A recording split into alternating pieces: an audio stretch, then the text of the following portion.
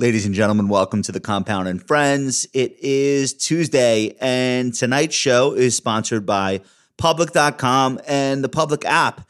Public is doing something really interesting. They launched options trading, and this is an industry first. They are sharing 50% of their options revenue directly with you. So if you're trading options somewhere, you might as well consider moving that activity over to Public. They will earn fees on that, and they will split that 50-50 with you. So you're going to know exactly how much Public makes from your options trades because you're getting half of it. It's a more transparent approach to options with no fees, and you get something back on every single trade. Who doesn't love that? Go to Public.com and activate options trading by March 31st in order to lock in your lifetime rebate. This has been paid for by the Public Investing app. Must activate options account by March 31st for revenue share. Options are not suitable for all investors and carry significant risk. Full disclosures in podcast description. U.S. members only. Okay, on tonight's show, my friends Nick Colas and Jessica Rabe of Data Trek Research stopped by, and they tell us all about some of the stuff they've learned so far this year. One of the big lessons is large caps can handle rising rates. They're doing it yet again. Rates are higher this year. And so far, the S&P 500 has not backed off. And I have a feeling earnings have a lot to do with that. We will absolutely get into it. We also look at the near record high correlations we're seeing between long-dated treasury bonds and the S&P 500. Also, the NASDAQ 100. And this is pretty rare that long-dated treasury bonds and stocks are this correlated. And we're going to find out a little bit about what's going on and what we can expect going forward as that trend persists. We also talk about some career stuff with Jessica. For some of the younger listeners, I think you guys are absolutely going to love it. And then, as if that weren't enough, it's an all-new edition of What Are Your Thoughts? It's Michael Batnick, live from vacation, and me. And boy, did we have a big show tonight. Nvidia reporting earnings. We preview that. We took a look at how desperately this market is in need of a pullback, at least in our opinion. Some of the S&P 500 year-end target lifts that we're seeing this week, and so much more. So it's Nick, Jessica, Michael, myself. It's an action-packed show. Thank you guys so much for listening. I'll send you there right now.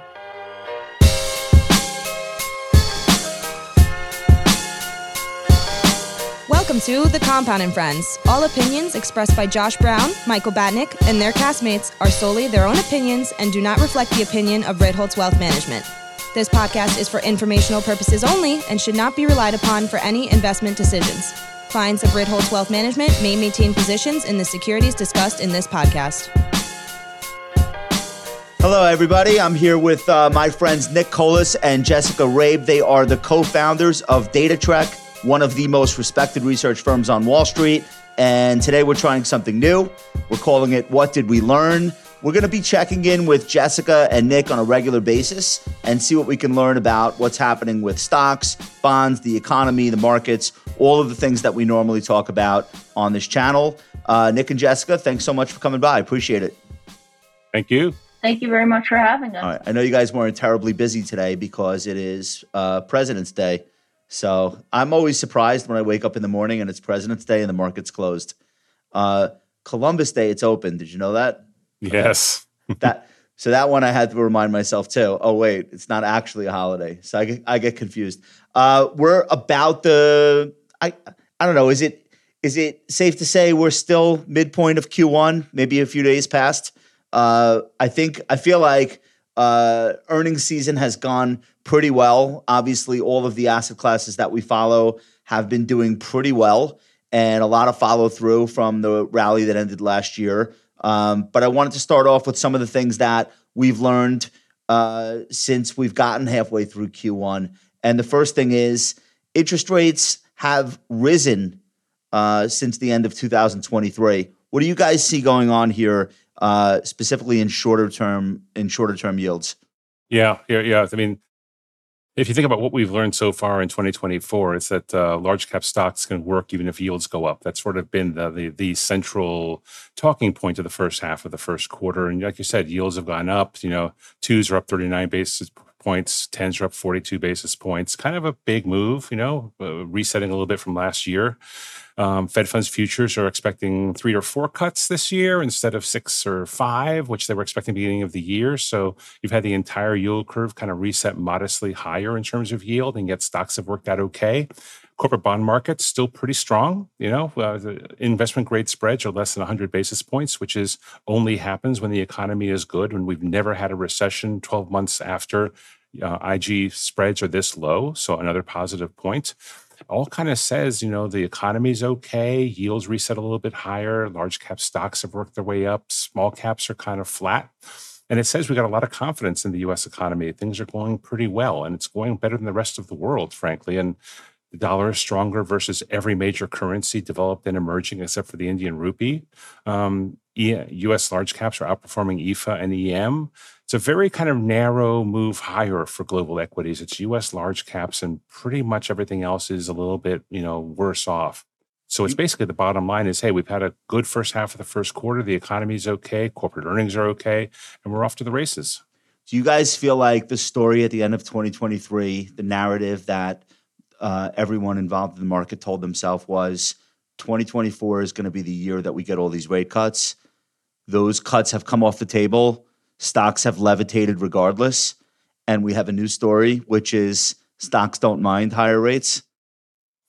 Yeah, that's a very good summary of what we've had so far in the year. Okay. I'd say the wrinkle is going to be the 10-year going over 425, and kind of if it flirts back with 450, then we're going to test that thesis pretty hard, because if you go back the last 2 to 3 years, S&P 10-year yields, they're kind of lockstep. One breaks through 425, the other one goes down. Rates stabilize, stocks go up. So I kind of think we're going to have another version of that again this year. You guys were saying the combination of higher rates, stronger dollar, U.S. equity outperformance is consistent with a mid-cycle playbook, or your mid-cycle playbook. Talk a little bit about this mid-cycle situation that we find ourselves in. How long can these periods persist?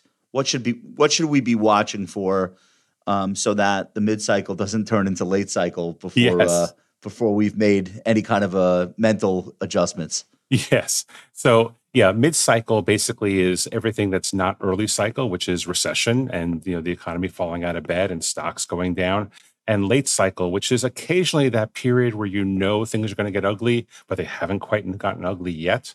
Everything else is mid-cycle, and those periods can go on for years and years. So 1995 to 99, 03 to 07, 2012, call it to 2019, they go on for years. And during those periods, a couple of things usually happen. The first is large caps outperform small caps. And large caps, US large caps outperform rest of world. Check. Right. Rates kind of bang around wherever they're going to be, and occasionally you're going to worry about a recession, and check, we're getting some of that. The dollar tends to be strong, so we're getting that. We're like literally checking every single box in the mid-cycle playbook, and that's the period that we're in. And like we alluded to, it can go on for a long, long time. So despite all the stuff that's different about the post-pandemic recovery, you're saying the big things tend to align pretty well with what we normally see in a mid-cycle. Yeah, and if you look at sectors that work, mid-cycle sectors that work: tech, healthcare, and financials. Exactly the 3 outperforming sectors this year. So we're literally hitting every part of the playbook extremely hard. Jessica, how much do you worry about things being too good or too easy for investors? Because this is a big thing that's on my mind right now. When do we cross over from saying, hey, the market's pretty good, to don't worry, the market's bulletproof? And I don't think we're there sentiment wise. But that seems to me to be the thing that maybe we should be watching for. Yeah, one of the biggest things we hear that people are worried about is, are tech stocks overvalued? But a couple of the simple metrics that we look at, one is just simply the 2-year rolling returns in the NASDAQ composite. So the average 2-year NASDAQ return back over the last 50 years is 26%. over the last 2 years, it's only up 14%. So as much as the NASDAQ rallied last year and is continuing that rally this year, it's really just trying to play some catch up and getting back to the longer run mean. And another thing we look at is just the year over year return in the NASDAQ. So what we look at for here is a double is a bubble. So whenever the NASDAQ doubles in a year, it's usually a reliable predictor of a bubble. So go back to, say, February 2000, the NASDAQ doubled in a year, right around the peak for the dot-com bubble, or even in the last speculative tech bubble, the NASDAQ was up 80% year over year in March 2021. So between 80% to a double, we get concerned. Right now, the NASDAQ's only up 34% year over year. An impressive gain, but nowhere near certifiable bubble status. So you wouldn't measure that off any specific low. You would just say a year sounds like the right cadence, where if things double, it's probably way too much. We do, but even if you want to measure it, the NASDAQ versus its low at the end of 2022, it's still only up 54%, nowhere near the 80 to 100%. I'm not saying we can't get there. That could certainly happen. We're just not there yet. So if it doubles, it's a bubble. You know how I know that's probably true? Double is a bubble. Because it rhymes. And I only follow investment maxims that rhyme, like sell in May. Like these are the ones that I believe most in. All right, I want to ask you about stock bond correlations, and this is another thing that's really on the minds of everyone working in wealth management. And there's two consequences here of whether or not this is going to continue from where I sit. I talk to RIAs, financial advisors, and many of them have built these portfolios for clients on the premise that when your equities get into trouble, your bonds are going to bail you out. You'll have excess liquidity in bonds, no problem. You'll be able to sell, buy more stocks, and we'll do that systematically, or we'll do that on a calendar basis, or whatever the case may be. That didn't work very well in 2022. The end result of that in 23 and continuing into 24, we have this explosion in interest in alternatives. So it seems as though financial advisors don't want to have to answer the same questions they had to answer in 2022 about stock bond correlation and stock bond portfolios being quote unquote effective. So that's one of the major consequences of that period, I think. And then the second one is really, as people create portfolios prospectively or show them to clients, they're probably going to have to get a little bit more in depth on when stocks and bonds correlate and why and how long those periods can go on for. So I'm really glad I have the chance to talk to you about some of the stuff that you found looking at U.S. stocks and long-dated Treasury price correlations. Let's start with your chart. What are we looking at here? Sure, yeah. So I'll just give a few brief background points. So this is definitely a grimy topic, very important. Certainly one of the key things we've learned this year is that the price correlation between stocks and long-dated treasuries can be the highest it's been at any point in the last 20 years. So as for what correlations are and why they matter, correlation is just a statistical measure of how closely two variables track one another. So a correlation of -1 means they move in opposite directions. A correlation of +1, they move together, and a zero correlation, they move independently of one another. Now, stocks and bonds are usually inversely correlated, so they move in opposite directions. And that's great for owners of stocks and bonds because it gives you, or it traditionally has given you diversification in your portfolio. However, if you bring up the chart you just mentioned, you can see that if you look at the price correlation between the S&P 500 and TLT, the plus 20-year bond ETF, the average 100-day correlation over the last 20 years is -0.3.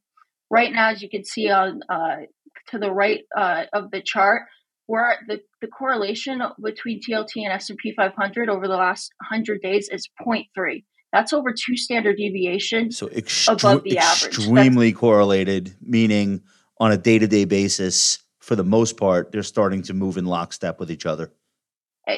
Exactly. So it makes investing harder, right? Because on any given day, either it looks like everything's working or everything is not working and everything looks bad. The values of people's accounts are swinging more so than they would if one of them were offsetting the other. Yeah, as much as stocks usually go up when they go down, bonds have tended to go up. That's not the case right now. Right. And so as much as stock market volatility is low, if you own stocks and bonds in a portfolio, you're probably seeing higher than normal bond volatility. Bond stock volatility in your portfolio. Right.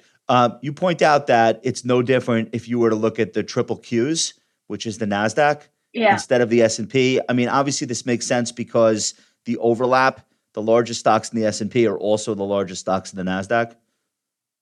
Mm-hmm.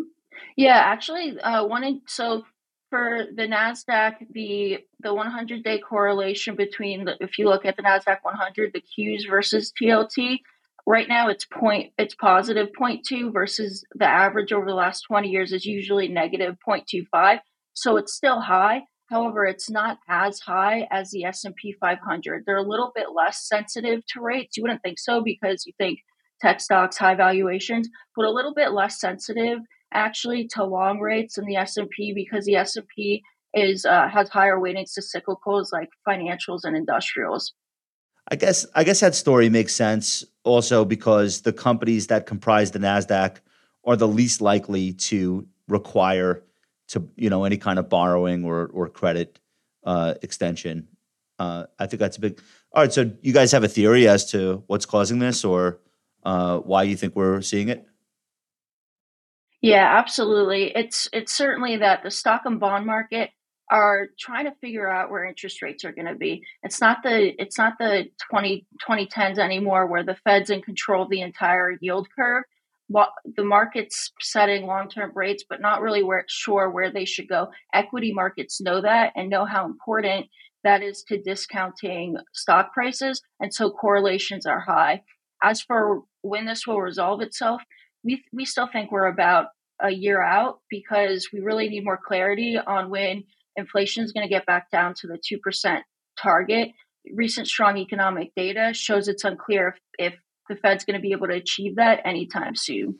Do you think this results in portfolio managers who are multi-asset just utilizing more cash than historically they would have and, staying away from duration, staying away from any treasury bond that's more than, a 10-year treasury? Or is there maybe a trade to be made betting that this level of correlation is probably unlikely to persist for, that much longer? Like which side of that would you fall down on? Yeah, excellent points and questions. So I would say that we're definitely in an anomalous period right now. This is not the paradigm. So we'll certainly look back and say this was a very unusual period of super high correlations relative to history. I think we're not saying to totally, ditch long rates altogether, like long dated treasuries altogether, like TLT. If you go back to, as much as they didn't work in 2022, if you go back to 2020, in the event of a true crisis, it did work out as a really good hedge to keep people in the game, including Nick and myself. So, should there be an economic shock later this year or a geopolitical shock, at the end of the day, the dollar and long-dated treasuries are still safe haven assets. I want to talk about small caps. There's some weird stuff going on in the Russell 2000 year to date. It sort of feels like the meme stock craze with AMC and GameStop whipping the Russell 2000 around, which happened in early 2021. In hindsight, that should have been a sign that that would be unsustainable. And of course, it turned out to have been. This time we have different stocks, but a similar phenomenon. You guys took a look at Supermicro Computer and its effect on here. Well, so here's price. That looks like a blow off top to me. Without making any price predictions, just on the surface, this is a stock that goes from $300 in the middle of January to $1,000 2 weeks later, and round trips back down part of the way to about 800. So I don't know if the next 200 points are higher or lower, but that's sort of parabolic Empire State Building formation historically is not the kind of thing that I'd ever want to be caught long in. But what do you think is happening here? Yeah, it's the right stock to focus on because, the Russell's up 30 bips on the year, 30 basis points. And SMCI is the entire 30 basis points and then some. It's up 180. It's up 182% year to date. It's got an average weighting this year of 1%. It's almost 2 points of Russell performance all on its own. Okay. So you're right. It's a little microcosm of what we had back in the spec bubble. And it's funny, small caps, actually, sort of that insight led to like a bigger insight about the small cap space because it only works in two parts of the cycle. It works early in the cycle when a bunch of really beaten down but kind of high weighting names all of a sudden rip. They go from, say, 10 to 100 in a year. There's cyclicals, there's banks, there's things that get really beaten down at the bottom and they rip. That's why small caps are so good early in the cycle because they're like a hyper supercharged play on that recovery. The other time small caps work is when you get a spec bubble. And it's too early to say we're getting one now, but we only have a couple of names doing this. SMCI is the most egregious example. If we have 10 SMCIs because speculative phase continues this year, then you're going to see kind of a repeat of 21. You're going to see that same kind of move.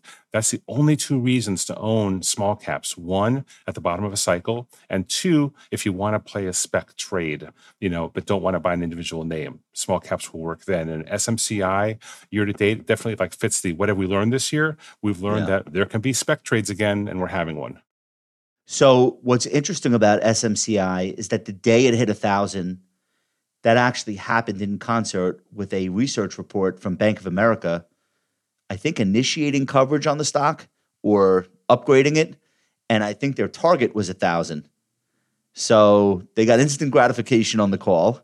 But there's like a real fundamental story there. It's not Reddit and like a conspiracy of, younger traders who have decided they want to fight the shorts or anything like that. There is a fundamental story behind SMCI. I'm not saying it would justify what the stock has done, but maybe that's an important distinction from 2021 to now. It's not quite a meme stock.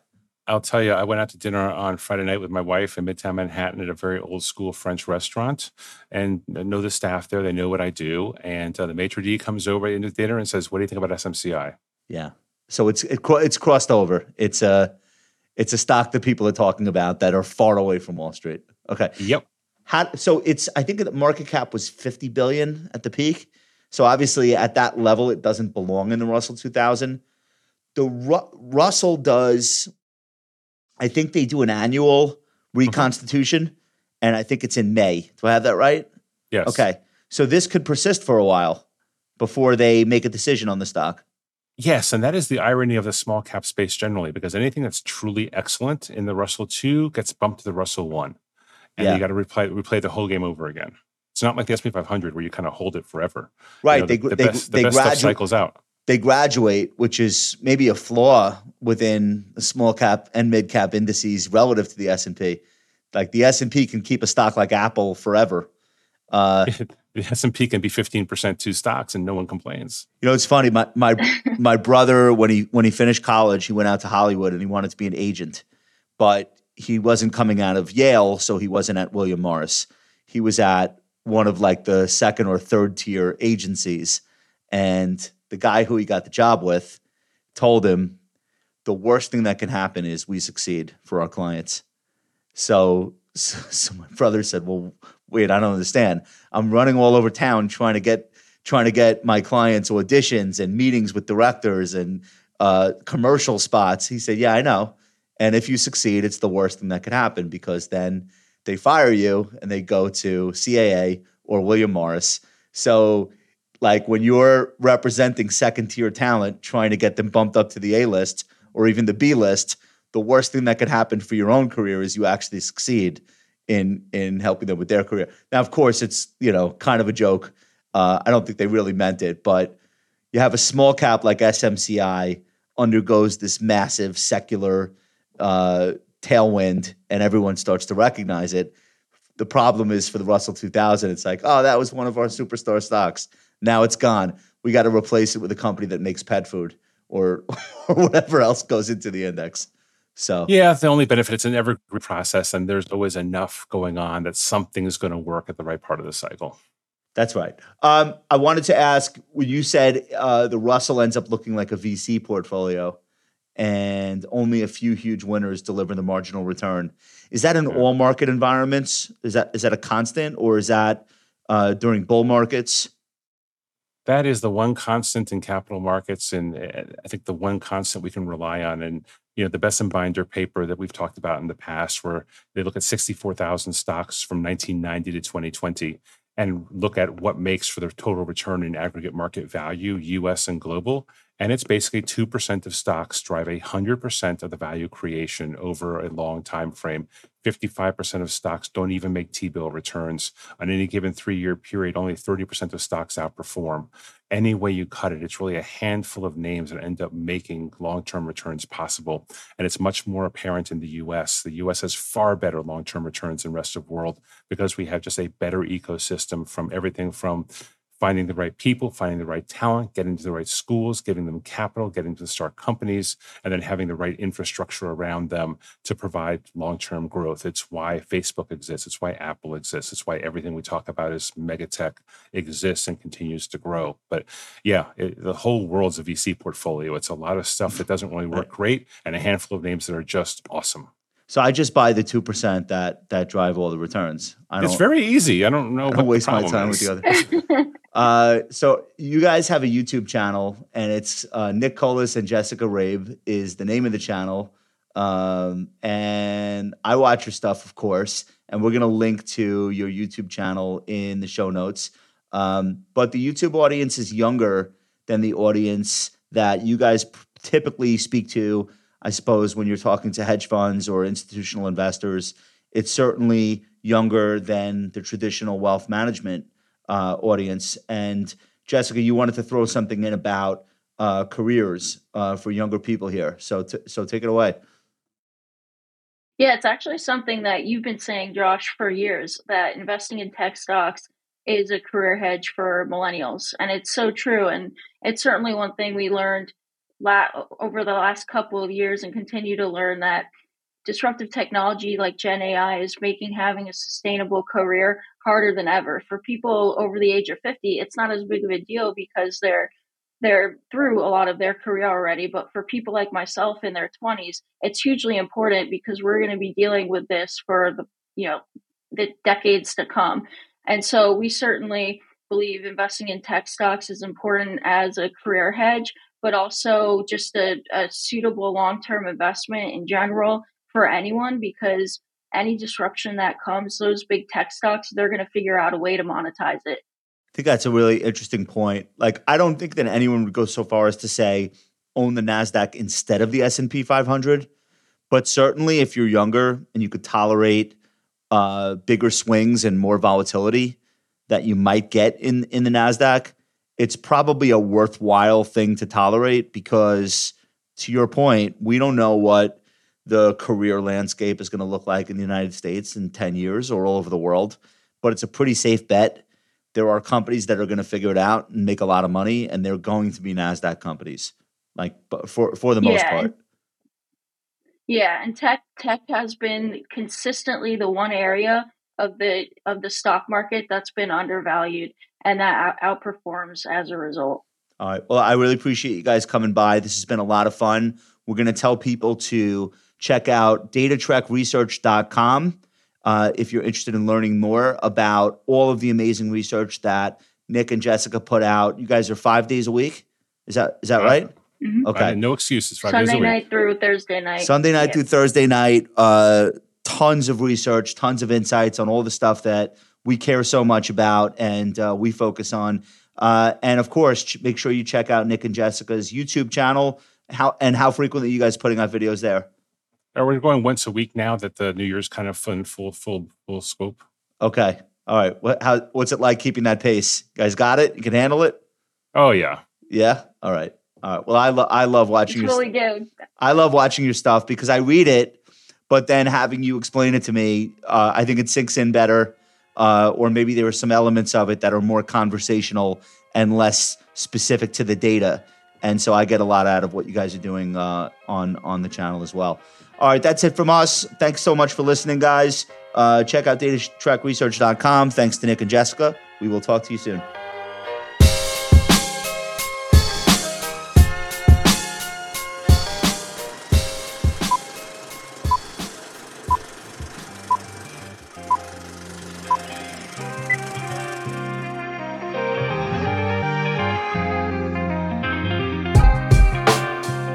All right.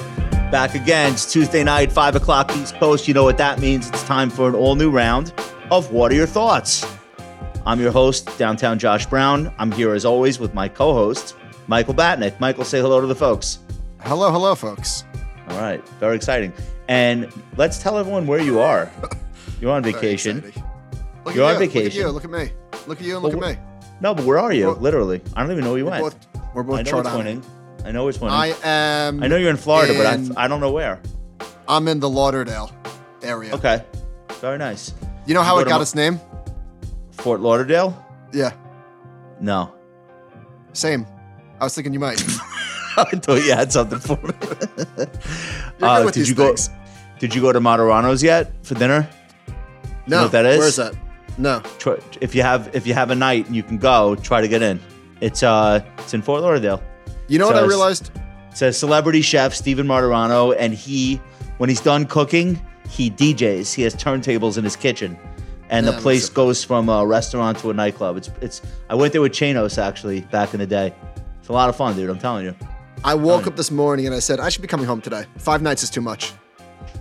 We don't go away 5 nights. My wife too much. And I, we do 3 or 4. Yeah, four is the sweet spot. With kids, it's not a vacation in real life. Nah. But you know what? It's good. It's nice to get a break. And kidding here me? we are. It's great. Here we are doing YouTube. So look at that. We have a sponsor tonight. I want to talk about Public. Public has just launched options trading. You might have heard about that. You maybe have seen them on TV talking about it, or maybe you heard it from us. In an industry first, Public is sharing 50% of its options revenue directly with you, the customer. So if you trade options on Public, they will give you back some money. And that way you can see exactly what the options trade is profiting them, because they take half, you take half. So this is a first. I've never heard of a brokerage firm doing something like this. Have you? No, you know what? Options are the biggest money maker on Wall Street. I remember back in my day when I would buy options, like immediately I press buy and boom, I'm down 14%. Yeah. You know what I mean? You just get railroaded. I guess it depends on how you're trading and what you're doing with options. All junk. Same day expiration. No, I was doing weeklies. I don't know how to do I was doing weeklies. So I love it. Public is shining some light on this. Like you said, 50% of their options revenue they're sharing with you. I love it. We have to read this. This has been paid for by Public Investing. You must activate your options account by March 31st for a revenue share. Options not suitable for all investors and carry significant risk. Full disclosures in podcast description. U.S. members only. All right. Everyone's like on pins and needles waiting for this Nvidia earnings call, and with good reason. This is like the best performing stock of the last 10 years. It's the 4th or 5th largest market cap in, I think, the world. This is a quarter where they're going to be doing 240% more revenue than the same time last year. And earnings are going from $1 billion to $10 billion. No big deal. So there's a lot of anticipation in the air. Dan Ives said somewhere you will be able to hear a pin drop on every trading floor on Wall Street as Nvidia reports its numbers. That might be a little bit of an exaggeration, but I feel like not much. Not much, right? Are you like personally or emotionally invested and excited in the outcome of this? I don't own any semiconductor stocks right now, but I'm definitely. I mean, it's still the Super Bowl. I'm going to watch. It's so exciting. I'm going to watch. I think. Listen, obviously anything is possible, but I don't know. I just feel like it's going to get dumber. Like, it's definitely going to get dumber. Like, I feel like, I don't know, 900, so 695 today. Why not 900? Why not something outrageously stupid? What? Oh, for the price? Yeah, like just outrageously stupid. All right, here's a question for you. Is there any amount they could beat by that people are going to be like, wow? No. Do you know what the stock did the last 2 times they reported? The next day? I know 2 times ago it was up 30%. Do you know what it did the last 2 times? The last time it opened up 10% and closed on the lows, right? Something like that? The last time they reported, it closed up 2%. The time before that, it closed down. But wait. But last 3%. time. Oh, really? Oh, so a couple of times ago. Fine. It was May of 23 was when they reported that explosive quarter and guided up for the rest of the year. The stock had a 25% move in that one day, and it was already a massive stock. So that's the thing. That was incredible. But what would they have to say in order for that to be repeated? So that's the thing.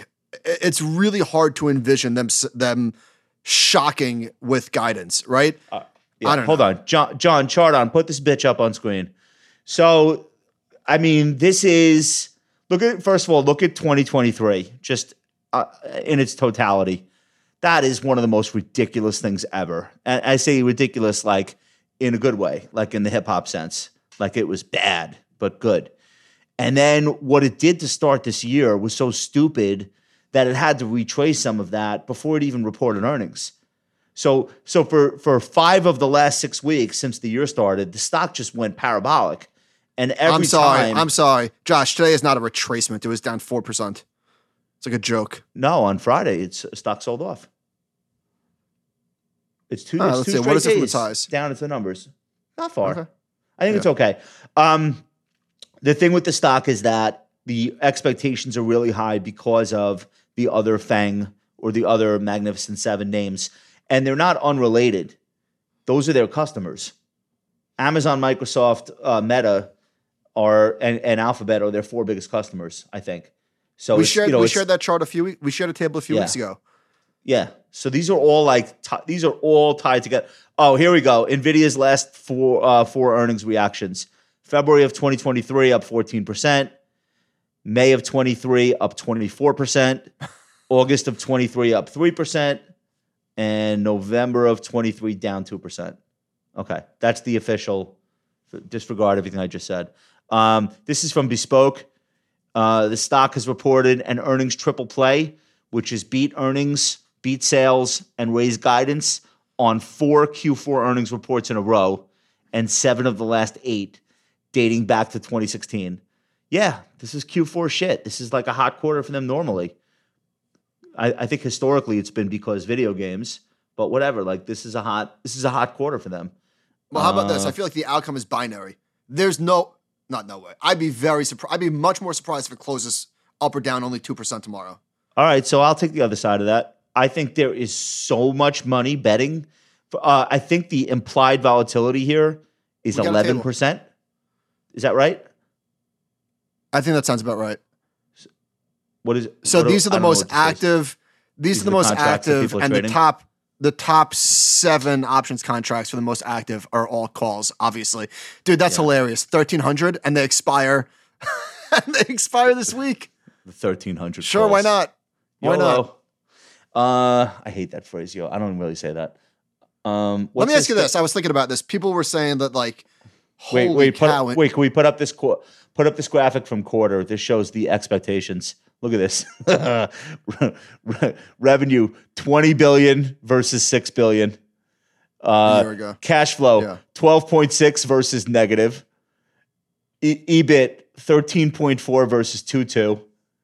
Earnings per share, $4.64 versus 88 cents. Yeah, nice little run. Jesus. So let me ask you this, Josh. Do you think that Nvidia is the leader for now in AI, undisputable?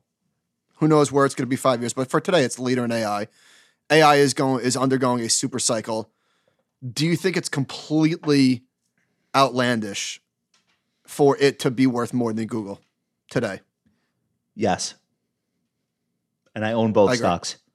And I would not short Nvidia by Alphabet as like my way to express that view. I think Nvidia is way overdone. I would not argue Alphabet's undervalued either. So I think Nvidia is just way overdone. And that's why 2 weeks ago I took some off the table. And that's why I've been like very vocally saying I think we're putting in a NASDAQ top for probably the first half. I really feel that. So if AI grows into what is being priced into the stock, and if it does everything that people are expecting and hoping, do you think it would be ridiculous for Nvidia to be larger than Google in 3 or 5 years? Not necessarily, except that, and Rich Bernstein kind of took us a little bit to school on this last week. It's still going to be a cyclical company. We might not be late in the cycle, so it might not matter right now. But in the end, it's a company selling semiconductors, and it's going to be cyclical. And for that reason, it will lose multiple. People just will not pay 40 times earnings for a cyclical forever. And they can't keep up the growth rate that they can't keep up this growth rate from between now and 5 years from now. So they could still be growing in 5 years, but just not at the rate they are. Of course not. And Jensen Huang is not promotional. Like, he's promotional about the products. He does these incredible demos, and he's really excited about AI, and he makes no secret of how bullish he is. But he's not like trying to pump the stock price higher. And when Sam Altman was doing tweets about $7 trillion build-out raises, he was like, look, that's just because of what it costs now for compute. But the chips will get more efficient and they'll be cheaper. Like, he's saying that. So I don't view him as like this Pied Piper figure who's like walking us all off the cliff. I don't think that's what's going on. He's really, really excited about the products they're building. It just doesn't necessarily translate into a stock price that only goes in one direction forever. And that's the stock is up because the stock is up 225% or so over the last year. Revenue's up 240%. Earnings are up 430%. So yeah, deserved. However, I do think that we are at the point of the game. We're at the period of the game where hype has taken over, and these buyers and sellers, they're not discounting 5 years. They're discounting like who's going to buy it from me at a higher price tomorrow. Baird raised their target price on this thing today. Yeah, it takes that's balls. The analyst comments, quote, per our Asia field trip, demand for NVIDIA's AI solutions remains unabated, with momentum from enterprise customers now rapidly building. Blah, blah, blah, blah, blah. Yeah. Let me ask you this. This is my last hypothetical question. All right. Who would have more egg on their face come Friday morning? People that were short the stock or are vocal bears, and this thing goes up 20%, or the bulls who overstayed their welcome and this thing drops 25% of the day? Like, who would, in hindsight, who would look more foolish? The bears, I think. For staying negative. Yeah. Like, what? In a world where there are 30,000 stocks all over the globe that you could so many pieces of shit.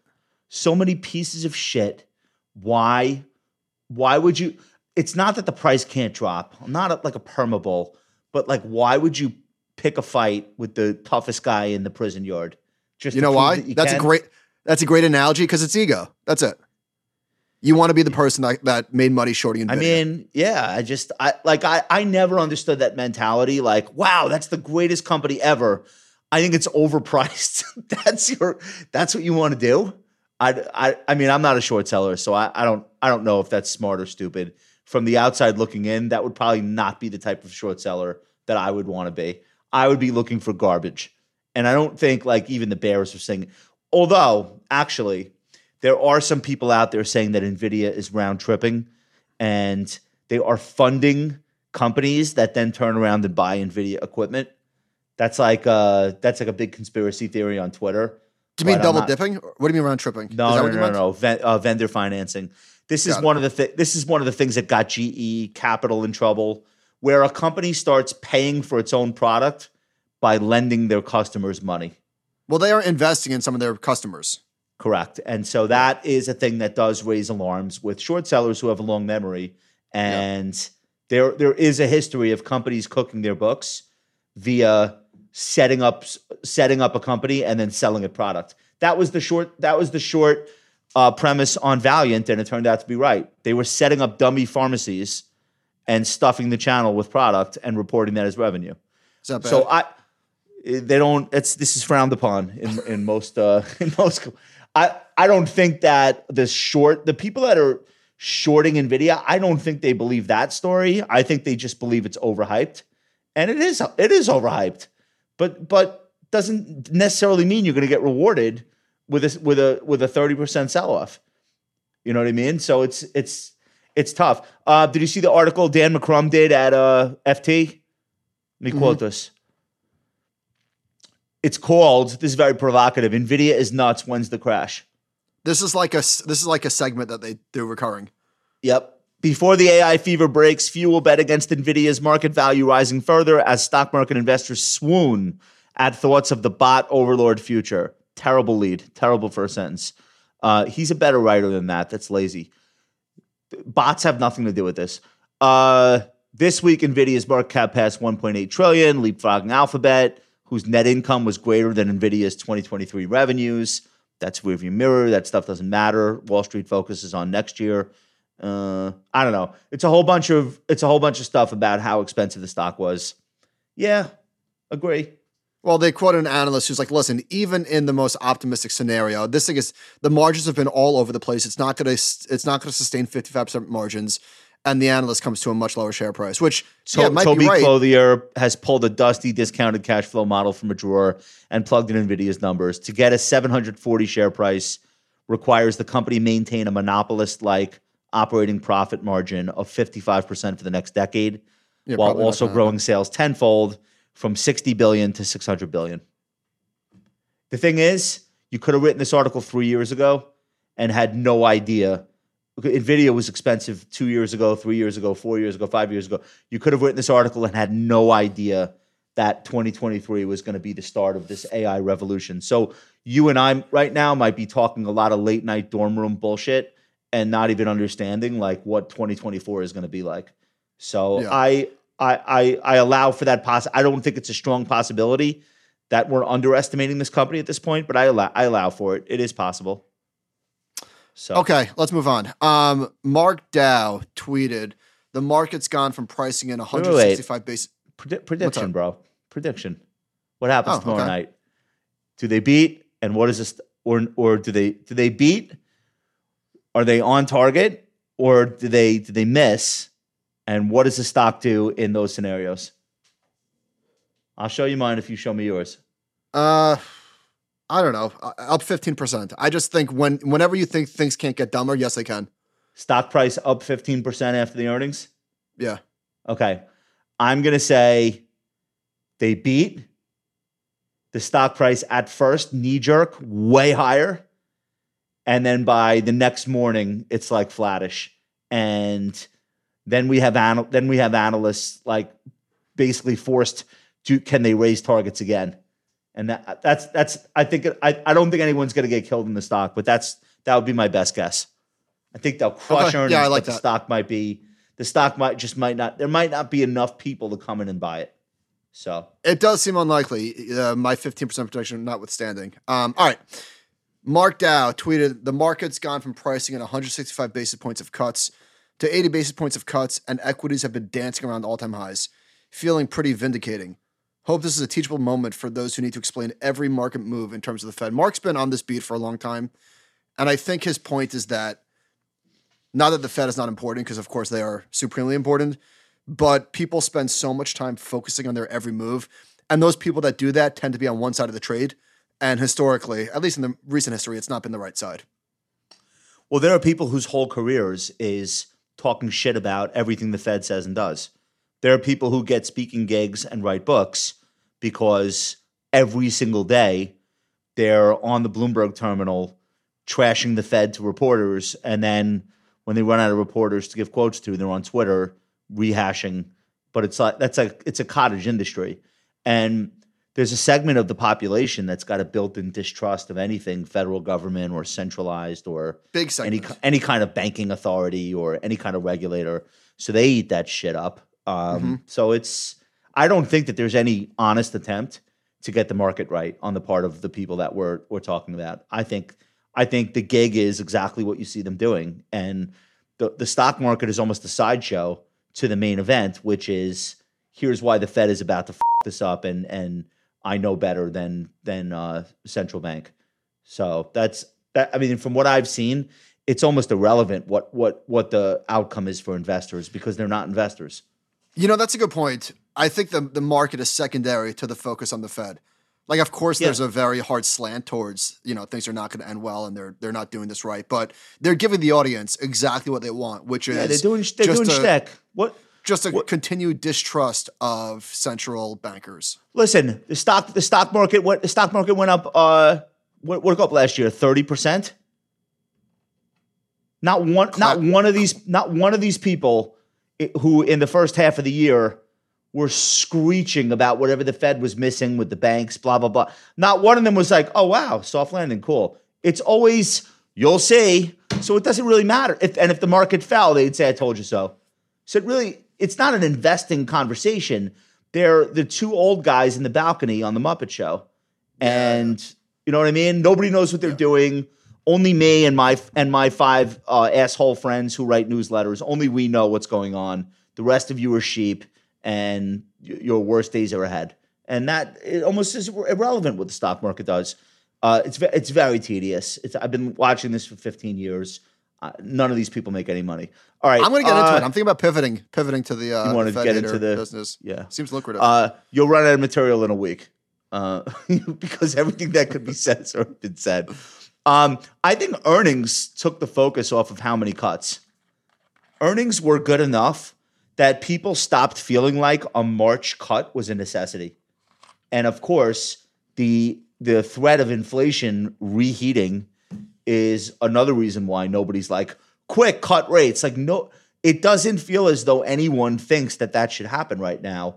That's a big change from where we all were in December. Consensus was in December. In December, it was like, well, they better start cutting. Look how fast inflation is falling. Nobody's really saying that. I talked about this with Nick and Jessica yesterday here on YouTube. That's really the main. So I asked, like, what have we learned this year? Nick said the big takeaway is large caps were never really dependent on rate cuts.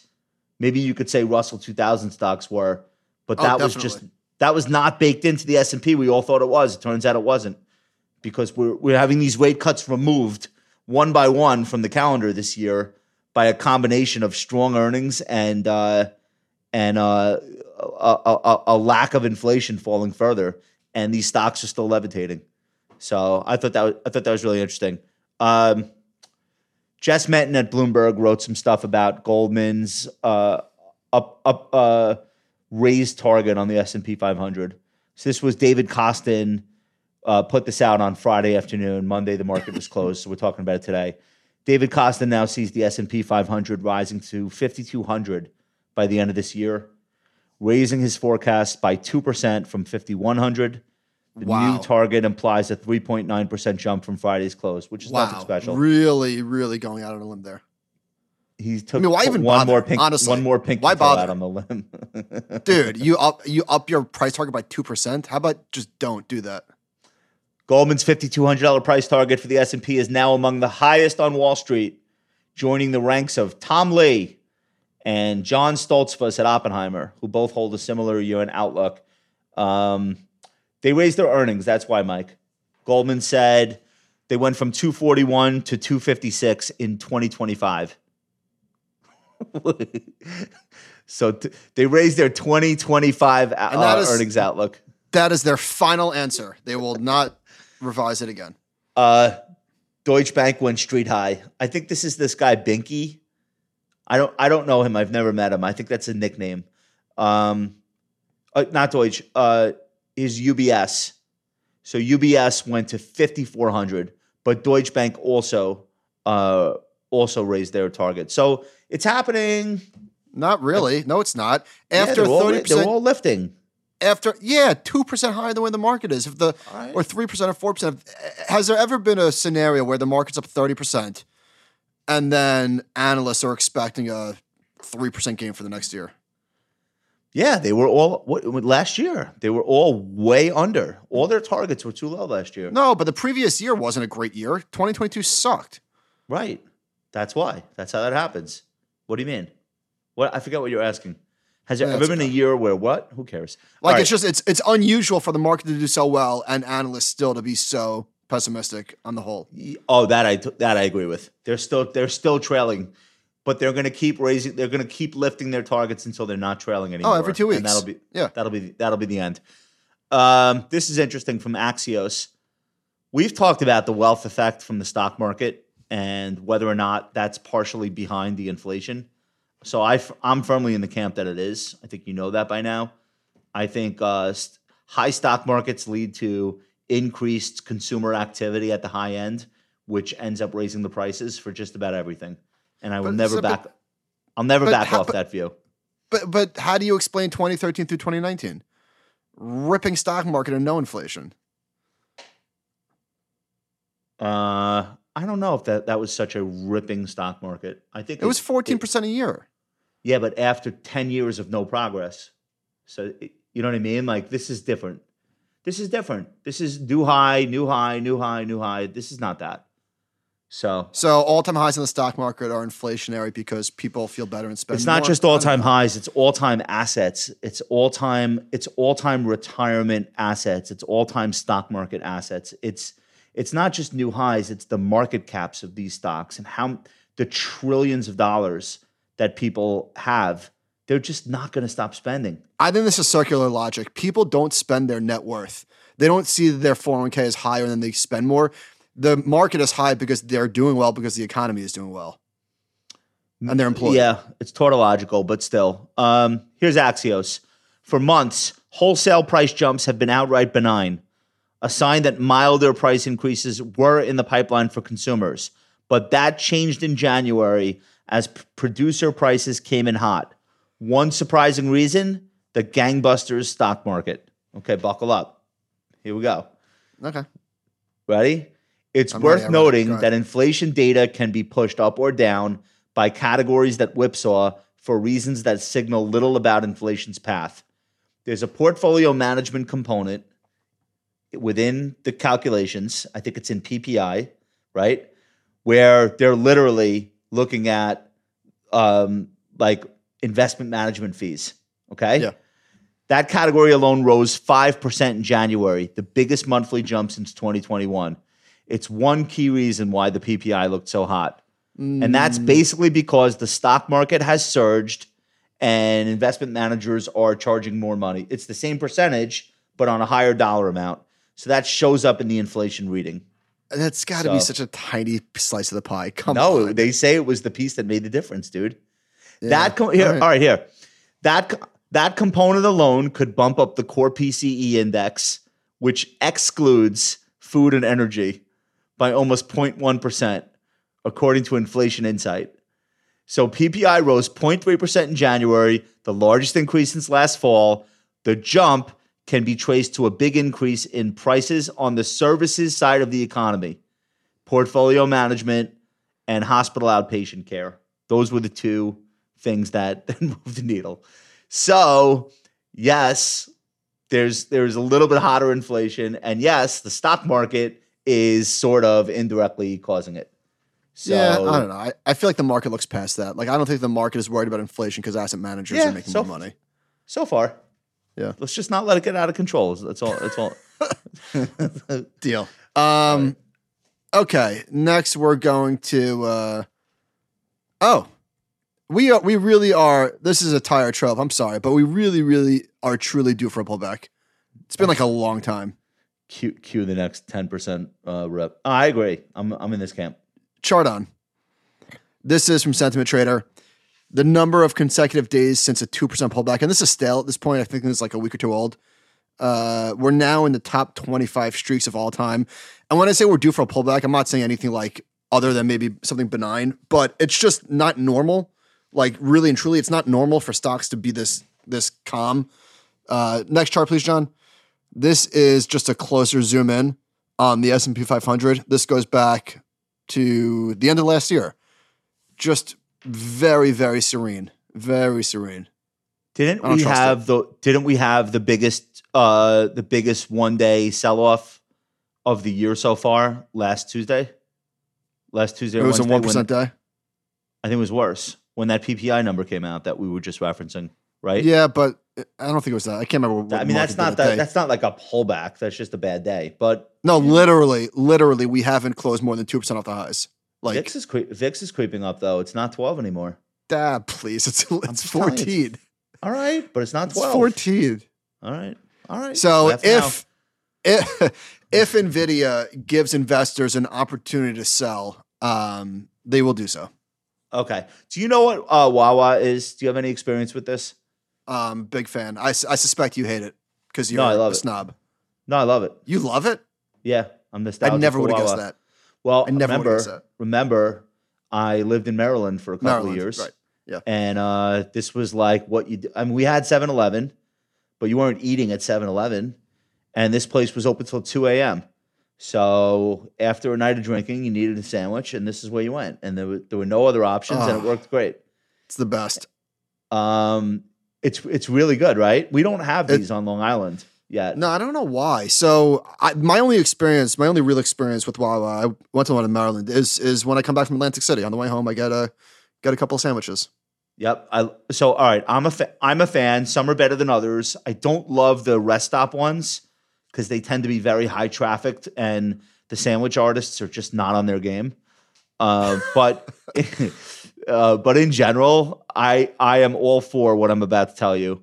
They are now in the process of expanding into all 50 states. And what I love about the story is it is 100% employee owned, to my knowledge. So it's the founding family has more than half, and I think almost all of the rest of the stock is employees. And 40%. employees over the yeah, I love this story. It's a top 10 plan in the United States. Yeah. All right. So let me set this up. I think this was at Bloomberg, and it's a story about private wealth. But I love that this is just still possible. It's 1,000 locations, $18.5 billion in annual sales. They're going to open 280 stores in the next 10 years, they say. They're moving into Florida, Alabama, Tennessee, Georgia, North Carolina, Ohio, Indiana, Kentucky. The most aggressive growth, according to the CEO, in the chain's history. So it's a big mid-Atlantic thing. Anybody you know that's from like Jersey, Pennsylvania, Maryland, Delaware, they know all about Wawa, and now the rest of the country is going to get one. And I love that. But this is the key thing. They introduced an employee stock ownership plan in 1992, and it has grown to become one of the 10 largest in the United States. Employees own 38% of Wawa. What else was I going to tell you? So they open 100 stores a year. And I guess you can't really do that if you don't have employees that know what the store is supposed to look like. So you're like sending managers into these new territories. They have to find a location, and they have to like hire staff, and they have to report back to headquarters like what supplies they need. You really have to have employees who get what you are and what it's supposed to look like in order to expand and not lose what makes it special, because it's not franchisees. It's like Starbucks. It's company-owned stores. And I think that's like so critical, and that's probably why they've maintained the quality for so long. So it's a really cool story. 18 billion in sales is more than News Corp and Best Buy. Is that right? Yeah, and Okay. Zoom Video as well. It's a lot of money. It's a lot of sandwiches. Anyway, It's a lot I of love quiche. that that's possible, and I think you and I should always be looking at companies like that where they're making the opportunity available to employees to buy in and be shareholders, and expanding with like a healthy percentage of the company owned by the founders and the employees. Like I really think that that's the model, and I love that. I love that this is happening for them. So it's a great store. Okay, you're up last. I love it as well. All right, this is timely. Last week, the mystery chart, I think was it Capital One versus Discover, or was it American Express versus Discover? We were doing like American Express versus Discover, and we were saying, yeah, mystery chart. We were saying like one of these charts is lying. Turns out neither of them were. So so Capital One in an all stock deal is buying Discover Financial Services. Capital One is a bank and a credit card issuer. Discover is like the network. They don't have the network issuers like Visa and MasterCard. They don't have any physical locations. The most predictable thing imaginable after the statement came from Senator Elizabeth Warren. The merger of Capital One and Discover threatens our financial stability. Oh, go away. reduces competition and would increase fees and credit costs for American families. This Wall Street deal is dangerous and will harm working people. Regulators must block it immediately. Yeah, that's not the first part of that statement is just not even close to accurate. Do you think she's just on autopilot at this point, or do you think she actually like sat down and thought about it without knowing anything about her or politics really at all? This has to be an autopilot. I mean, of course, every time. You know what the problem is? Like all of the sting, like she was very powerful 10 years ago, and she had everyone's attention, and she really was putting, it seemed, a lot of thought and energy into doing things in the financial sector that would benefit everyone. Here's the problem with what she's doing with this. Obvious to pretty much everybody on the planet. Discover is an also-ran. It's totally irrelevant. It's not big enough to keep up with the rate of investment that's going to be necessary for the future of financial services. It's not. And it's always been a misfit. It was part of Sears. I think it was part of Morgan Stanley at one point, or Dean Witter. It's never made any sense or meant anything to anyone as a standalone brand. Now, Capital One, which issues most of its cards through MasterCard and Visa, now they actually will have a homegrown card that they could arguably have lower costs and push more people into. Yeah, and it might actually precisely benefit the she's consumer. Backwards. She's backwards. Yeah. And I never understood. They were trying to block the merger with T-Mobile. Who did they buy? Sprint. Right. It made a real third option. Before that, it was AT&T or Verizon or go f*** yourself. And then all of a sudden, T-Mobile got scale because of the Sprint deal, and they could effectively compete. And that's a win for consumers. So I don't understand. And this is not a Wall Street deal. None of these companies are on Wall Street.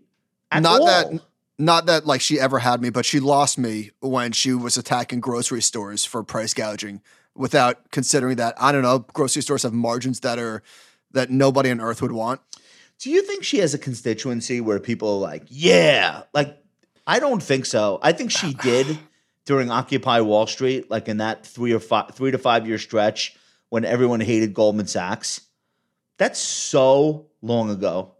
I don't know who the audience is for these types of like automatically block it. I don't know who it is. So anyway, this is a big deal. It's a big deal. It's the biggest deal since Chevron bought Hess, and they're going to be able to perhaps compete more effectively with Visa and MasterCard. So it's a big deal.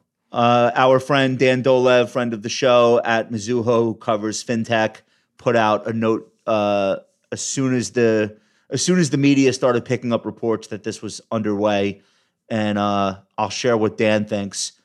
He was saying the merger could potentially pose some risks to Visa and MasterCard. You see, Elizabeth Warren? You might like that. Capital One is the third largest issuer of Visa and MasterCard credit cards in the U.S. It accounts for 10% of U.S. credit volumes. Capital One could seek to steer some card volumes to Discover's rails to potentially save on network fees.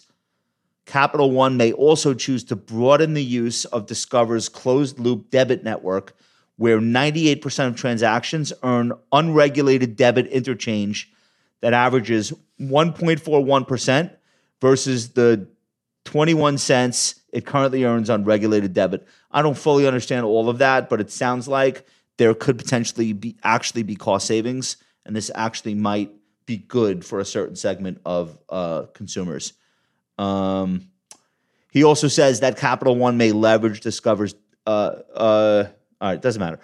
I think it's probably high time that somebody figured out what to do with this Discover thing, because as a standalone business, it was never going to get materially larger.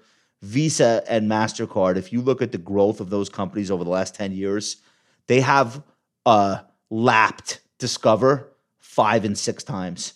So that's what this looks like to me. And let's hope it's a net positive for the whole ecosystem. And that's all I have to say about that. You want to do some make the case? Make it. What do you got? Right. All right. Did you see Waste Management recently? Have you looked at this chart? I think Not the largest shareholder is Bill Gates, actually. This is all right. This stock just went parabolic. This looks like they just like invented a better Ozempic and they used AI to do it. Look at this thing. This is like one of the largest 25 companies in the XLI, the industrials. The industrials as a group, with a few exceptions, a few rails, are absolutely on fire. Uber is one, I think, the second or third largest market cap in the industrials now, believe it or not. So I was looking at the other names. I was looking at some charts, and all I saw were massive breakouts. Like all of the Lockheed, Raytheon, all of those stocks are just vertical. This waste management thing just went vertical out of nowhere. Probably earnings. I didn't bother to look. If you look at even the worst stocks in the group, like Boeing and FedEx, even those seem like they're bottoming. And then I came across this one, John, chart on. Do you know what this company is, Cintas Corp? I do not. Okay. Well, it's up 65,000% since over the last 40 years, making it one of the biggest winners in the history of the stock market. Cintas is the company that makes all of the uniforms. Every janitor, nurse, sanitation worker, police officer, warehouse person, like they all have this little tag that says Cintas. So this is like basically a giant call option with no expiration on the growth of the United States economy. We need to break up that company. I don't like that. mean, I don't like it. Big uniform is definitely monopoly. Taking over. Look at this chart. Next chart. Dude, that chart looks like the holy grail of investing. Right? If you just find Cintas, you're good forever. All right. Yeah. This is the last 5 years, and I'm showing you the 50-day and 200-day. Ignore the 50-day. This is weekly, by the way. Right, but I'm set. All right, 50 period, 200 period. Same thing. Yeah. Do not bother with the 50 period, 50 week. Just look at how flawless this uptrend is, and it goes through periods where it consolidates. It's not straight up like a rocket ship. Look how well it weathered 2022, and we should have been watching this, because if you had watched this chart in 2022 and not That's employment, Meta, right? Yeah, dude, and not Meta, you would have said the economy's fine. Look at the leading uniform maker. Yeah. Not just the United States, but maybe in North America, maybe the world. Yeah. I don't know. I love it. Last chart. So this is Cintas share price versus its trailing 12-month earnings. What do you want? What do you want? This is it. This is why you invest. This is why, because there are companies like this that there's no AI. There are companies like this that they earn a profit, they earn a bigger profit next year, and a bigger profit the next year. When they integrate AI into their cloth material, oh my God. 100% when they weave AI into the polyester cleaning lady costume, whatever, it's going to be unstoppable. But between now and then, it's still a pretty dope investing situation. So am I making the case? Well, if waste management is any sort of guide, there's no reason why this stock couldn't continue to move higher. So I don't think it's over. All right, you're up. You got a mystery chart? Right. I like it. Good pitch. Okay. This is a company that maybe this is too good of a clue. It's like it's a store where the smell, you just walk in and you're like, oh, I know where I am. Wait. It's a retailer. It's a retailer with a strong smell. It's a retailer with a strong smell. It's a strong smell, but a pleasant smell. Not to me. Not to you. Ooh. Okay. I'm gonna say Sephora. Close. Same idea. I'll give you one more clue. I'll give you one more clue. This company Bed Bath and Body relax. This company apparently reinvented the shit out of themselves, because I went to the website today. And this does not look like the company that I remember back in the day. Okay. What is it? I lose. It is Abercrombie and Fitch. Wait, what does it smell like? Teenagers? What are you just talking about? Just an overwhelming monsoon of cologne. You smell it like 3 stores away. Okay. Yeah, Abercrombie is back in a big way. I see the credit card charges, my wife and daughter, so I know that. So they're like pivoting to like athleisure, kind of? Yeah. Yeah, and I also think like they're not specifically just selling things to people in their 20s. Okay. I think they're doing like Lulu and Alo, like they're after that market.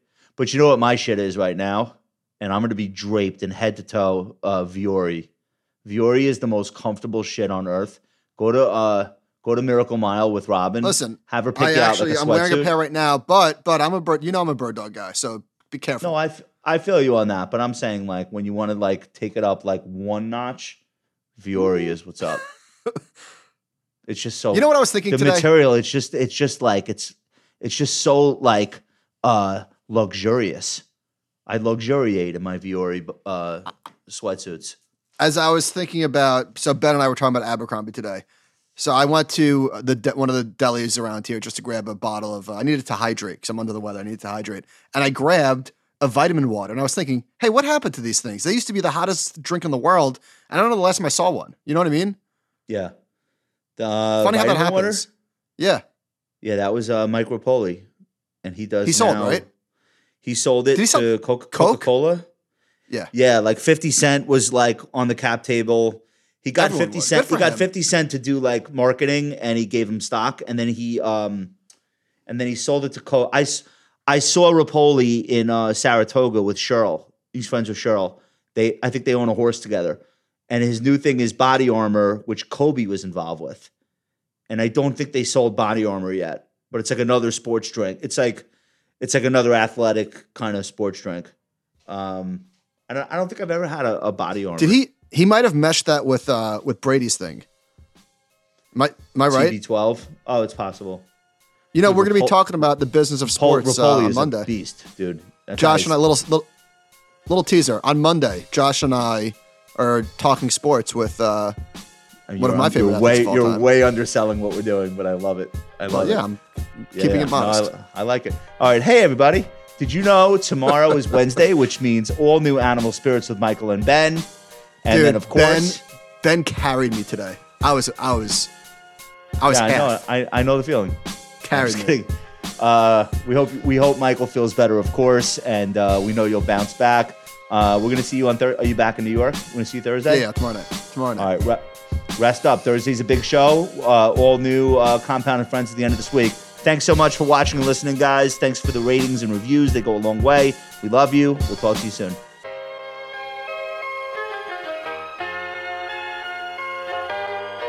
Whether you're just getting started as an investor or you're managing a multi-million-dollar portfolio, Ritholtz Wealth Management has the solution for you.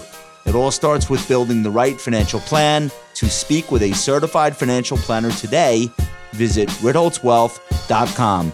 Don't forget to check us out at youtube.com/thecompoundrwm. Make sure to leave a rating and review on your favorite podcasting app. If you love investing podcasts, check out Michael and Ben every Wednesday morning on Animal Spirits. Thanks for listening. Ritholtz Wealth Management is a registered investment advisor. Advisory services are only offered to clients or prospective clients where Ritholtz Wealth Management and its representatives are properly licensed or exempt from licensure. Nothing on this podcast should be construed as and may not be used in connection with an offer to sell or solicitation of an offer to buy or hold an interest in any security or investment product. Past performance is no guarantee of future results. Investing involves risk and possible loss of principal capital. No advice may be rendered by Ritholtz Wealth Management unless a client service agreement is in place.